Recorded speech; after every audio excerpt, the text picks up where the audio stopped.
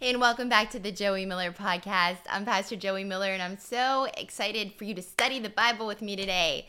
So I am going to be taking a quick look into the book of James, and I want to title today's podcast, James, A Good Look in the Mirror, because that's what the book of James is. It's a good look in the mirror. In fact, James chapter 5 talks about that the word of God is like a mirror, that when we look at ourselves through the word, when we look at the reflection of what we look like in reflection to what the word is, it should cause a change. It should compel us to live differently as Christians. And so I want to take a quick glimpse. Hopefully this helps you as you're reading the Bible, getting up and doing your devos. Maybe you want to dive into the book of James. And so I like to choose when I'm doing a Bible reading. I talked about this a couple podcasts back when we studied Philippians. I like to approach the Bible in a systematic way where I am assigning myself readings. So maybe you want to dive into the book of James. Well, James is a short book. It's a great one to start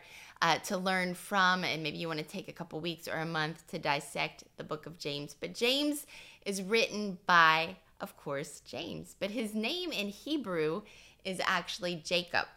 And so Jacob, there's lots of Jacobs in the Bible, but this particular Jacob, or James, was the half-brother of Jesus. And so he started to pastor one of the first Christian movements that we see in the New Testament church. And so James here, or Jacob, we'll call him James for the sake of the podcast. James was a very wise leader. And so he was known for his integrity and for his wisdom, and really was influenced by the teaching of Jesus, particularly the Sermon on the Mount.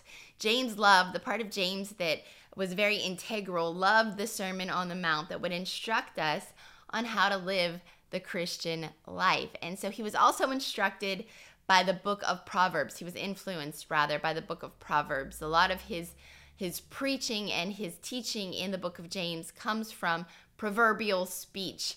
And so really that is just wisdom. And so James was very wise. And a lot of that came from the book of Proverbs. But I love the book of James because it's a very practical application. It's a good check, a good self-check that we should do on ourselves as Christians every now and again. It truly is a mirror that we set up and say, this is what Jesus taught us. How is that now reflected in my life as a Christian? And if I'm not living that way, the book of James calls us to an opportunity to get things in check and get things right in our lives. So when James was writing this, the church was going through persecution, famine, going through some stuff. And if there's one thing that we can learn through the New Testament books is that people were always going through stuff. So even Jesus himself, he said, in this world you'll have trials, but take heart, for I have overcome the world. So what we're going through today it just looks a little different than what they were going through in the New Testament church, but they weren't void of trials and things going on. That's what makes the Word of God so beautifully applicable in every season of our lives. And so let's take a look at this book that was written by the peacemaker and the wise and courageous James. So the book begins with a little summary, and we're going to talk about the introduction at the end. We're going to end with the introduction. But after the summary, that is inspired by the Sermon on the Mount and the book of Proverbs, that James really wraps things up. And this is what he does. He gives us a list of ways to live and things to do, and then he wraps it up with a little one-liner. If you like one-liners like I do, James is the book for you. But he wraps up this whole introduction with a theme that is basically this: love God and love your neighbor.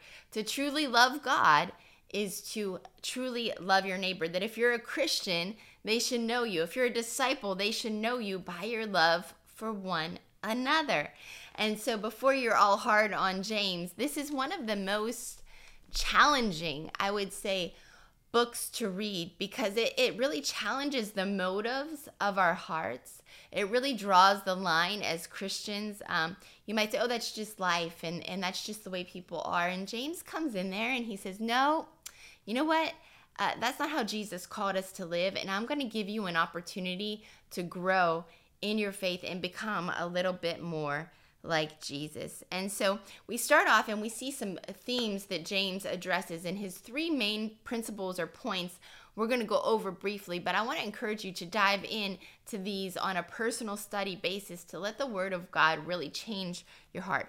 Number one is this: James talks about not showing favor to those who can't do something for you. Wow.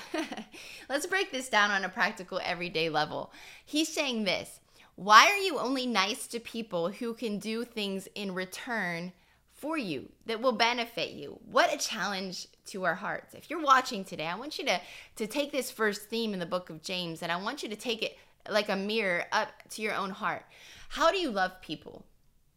Do you only love people who can do something for you in return? You know, the Bible talks about the kind of love that Jesus had for us, and it was a selfless, sacrificial love, that he loved us without expecting anything in return. In fact, he died for a group of people that were yelling, persecute him, kill him, that were mocking him, ridiculing him. He died for those people.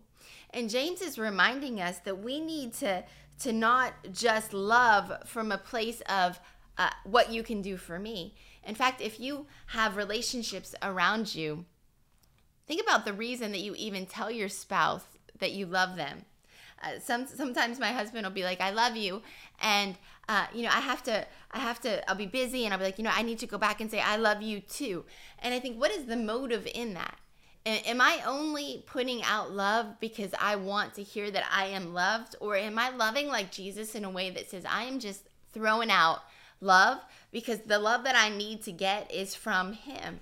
And that's what James is telling us here. True love of God reflects in true love of your neighbor, because you don't need something from them. That's good. I mean, it's good to have healthy relationships, and it's good. We do need each other in the sense of community.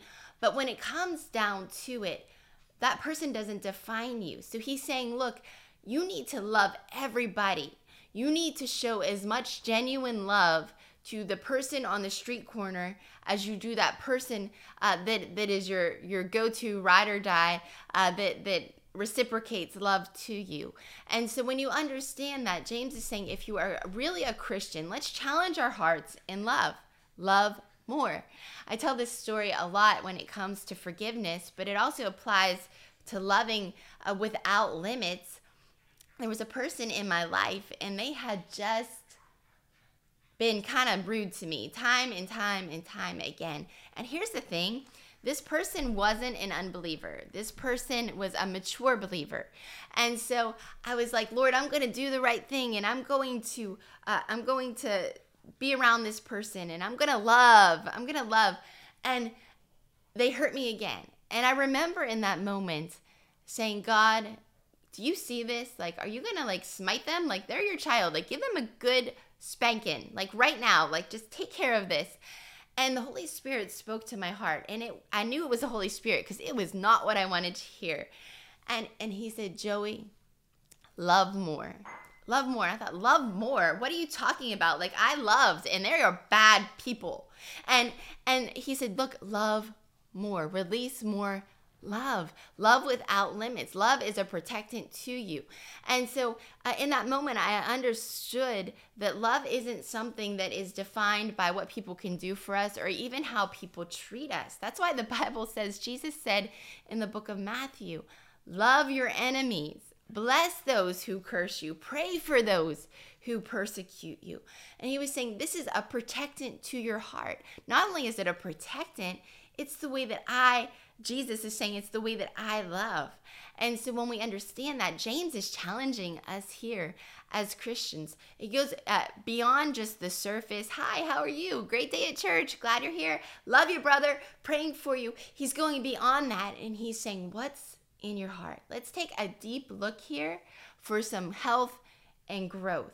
Because, the Bible says that our heart's deceiving above all things. And we're really good at saying that we are the most loving Christians, that we do everything with the purest motive.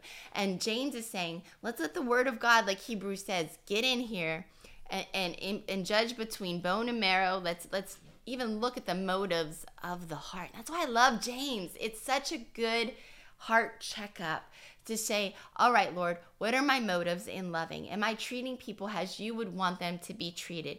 Am I just disregarding people who can't do anything for me, who can't offer anything to the ministry, who can't give a dime for the outreaches that we have?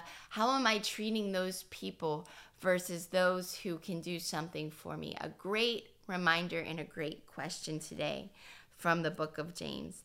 The second thing that James addresses, and just brace yourself because it's a good ouch moment, is he addresses our words. In James chapter 3, James is like a no joke kind of guy, right? He's like, all right, Christians, if you profess Christianity, what are you talking about? Because I hear a lot of you saying things with one side of your mouth and the other side praising God. He's saying, I hear you cursing each other. I hear you cursing, the brother or sister in Christ, and then I hear you praising God. And he's saying, look, that's like a dirty old mouth. You need a big old stick of soap in your mouth because you can't do the both of those things. He said a stream of water is coming from your mouth, and it can't cross-contaminate is what James is saying here. There can't be fresh water and salt water in the same stream. So we have to watch and guard our mouths as a Christian. And we talk about this in one way. The power of life and death is in the tongue, and speaking blessing over our own life and declarations over our own life. But James is saying, let's take it a step deeper here. How are you talking about your brother and sister in Christ? Because here's the thing, your words are a great revealer of your heart. Your words are a great revealer of the attitudes and the things that are going on inside of you. If you're constantly saying that you love somebody or a brother and sister in Christ, but then behind closed doors, James is saying, how are you acting towards them? What attitudes are you having? And he's challenging us because there's one side of us that are like, I'm venting, I'm just human, it really bothers me. And he's saying, okay, Well, let's talk about that, because if it bothers you, maybe you don't need a vent session with other people. Maybe you need to take it to the Lord. How we talk about other people opens up a window to expose what's going on in our hearts. And James saying, look, if you'll be bold enough to take the mirror of talking right about one another and you apply it to your own heart, you're going to grow in the things of God. What is your intention for being a Christian? Is it to grow, or is it to stay where you're at? If you want to grow, you're going to apply these principles to your life. Hello, Louie. You're joining me today. Are you watching your mouth, Louie? So he goes on and he talks about our words and how they affect our lives. And he goes into talking about the power of declaration in leading our lives. He said, look, your tongue is like a rudder of a ship, that it leads you in one way. It's small, but it has power. And so James is talking all about our mouth and our words, blessing and cursing those around us, speaking against what God wants to do. He said, look, don't be a double-minded man. You should expect to receive nothing from God. He's going beyond just the surface, and he's saying, let's do a heart check. Love it, love it, love it. Read James chapter 3. He goes on and he addresses divisions by wealth and social status in the church. And I love this because we don't hear this too often. And he says, look, your churches basically should be multicultural, and there should be different statuses of social influence in your church. There should be the people who need Jesus that are wealthy and on the front row. They need Jesus. James isn't saying forget the wealthy. No, the wealthy need Jesus. But he's saying don't forget the poor either. And when they come into your church, when they come into your life, let's say that. When they come into your life, he's saying accept both of them, that there's a plan and a purpose for you to honor God in both of these things. He goes on and he addresses the wealthy people, and he's like, look, if you're putting all of your hope and your status in wealth, that's still not it. Like, you need to understand that the cross of Jesus Christ is a great neutralizer. And, you know, I love this because I remember a season in my life where I was all consumed with Joey. I was consumed with me. It wasn't even bad things. It was like a pity party. I was at a stage of life where I was like, woe is me. What's the calling on my life? How am I going to fulfill God's purpose? And me. And even though it was consumed with God's plan and what I wanted to do for God, it was consuming me in a negative way because all I was thinking about was me. And that's how we can get, and that's how the mindset that I think that James maybe is addressing here is, look, even the wealthy, we can get so consumed in ourselves, in our social status, in our things, that we become really selfish Christians. And we think that life is all about us. And so what I did in this season was I started to say, how can I be a blessing to those who are less fortunate? Instead of thinking about, man, if someone would just show me how to pay off my debt or whatever, I started to think, what if I take what I have and I taught somebody who has less than me? And so I started to be a blessing. I started to look at people who maybe were of a different economic status than me and said, I might not be where I want to be yet, but I am not, in that place either. And so I am going to use what I have to give to others. I'm not going to hold it back. I'm going to be a blessing. And it was that season that I went into the governmental housing, and I started Bible studies with the less fortunate in that area. I started to do after school programs with the kids there. I started to just give, because this is what I believe and I preach, is that the cross of Jesus Christ is a great neutralizer. A great neutralizer. What do I mean by that? I mean, there aren't rich people spiritual issues and poor people spiritual issues. At the end of the day, we all need Jesus. We all need Jesus as the answer. And so at the cross of Jesus Christ, everything becomes equal. It doesn't matter how much money you come from or how much money you don't have. God has a plan and a purpose for your life that is activated at the foot of the cross. And that's what James is saying here. He's saying God's plan and purpose isn't defined by how much money you have, how much education you have. God has a plan, and it is good for each and every human being that is on this earth. And so to honor God is to honor that person, to believe that there is a plan and a purpose for their lives, and to treat them with such. And so we see that the third aspect of James is really treating other people as you would want to be treated. And when you start to understand that, you start to live at a whole nother level. I love the book of James and how it really challenges our heart. And we're going to go back to the intro really quick as we conclude our quick glance into the book of James to maybe pique your interest to get deeper into the word.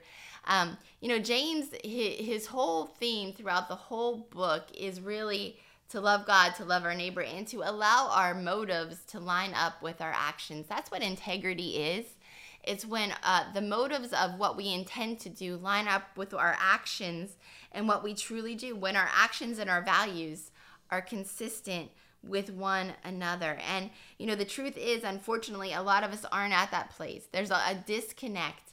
And James is saying, let the word of God challenge your heart so that it can compel you to action. He says, faith without action is actually dead. That if you have faith, there are going to be actions that line up with God's word and his heart for people that will actually cause your faith to be on display. Faith and action should go hand in hand.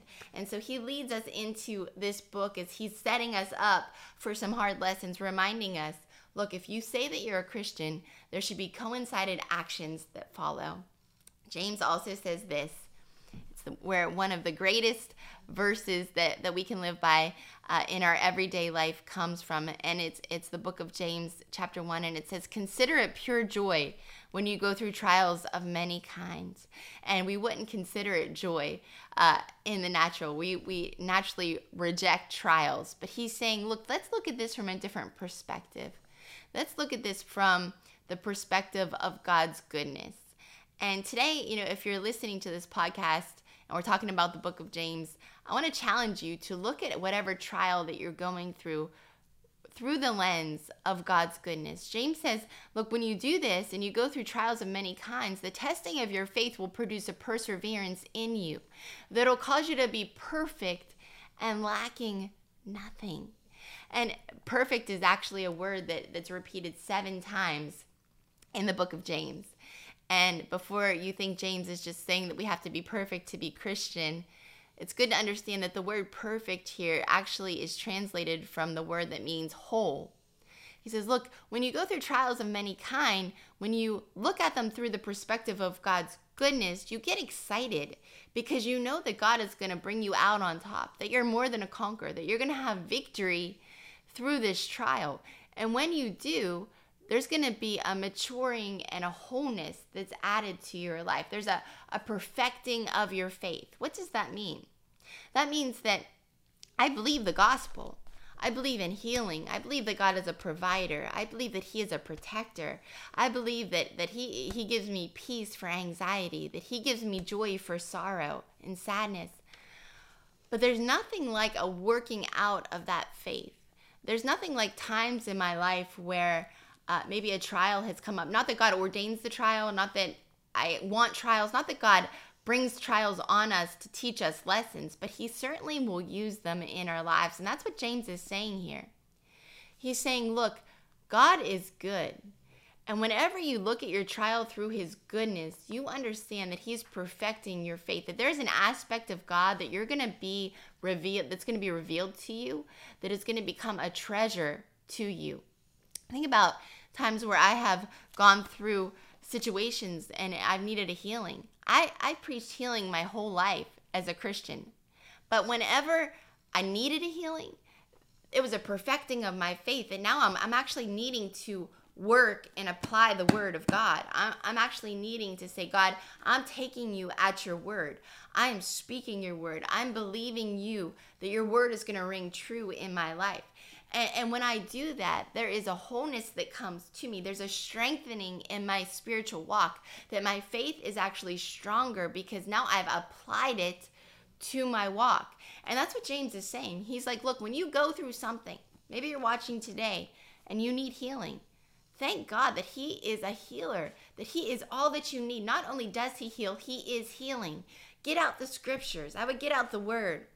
I'd meditate on the word, healing scriptures. I would declare it over my life every day until that thing broke. And when you understand that, James is saying, look, not only is this a mirror to show you different areas in your heart that need adjusted, it's a mirror to show you who God is and how your life can look like if you hold on to and you obtain the promises of God.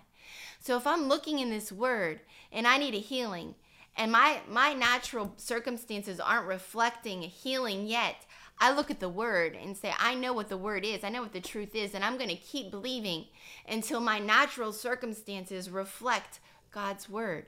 And you see that in the area of finances. You see that in believing God for salvation, breakthrough over different trials that come your way. Not that we do it in our own strength, but James is saying, fight the good fight of faith. Consider it pure joy. Get excited because God is going to show up on your behalf. And so I pray that you're encouraged by the book of James today. Dig into it. Take a couple weeks and study it. I can't wait to hear your revelation from the book of James. And I'll talk to you soon on the Joey Miller Podcast.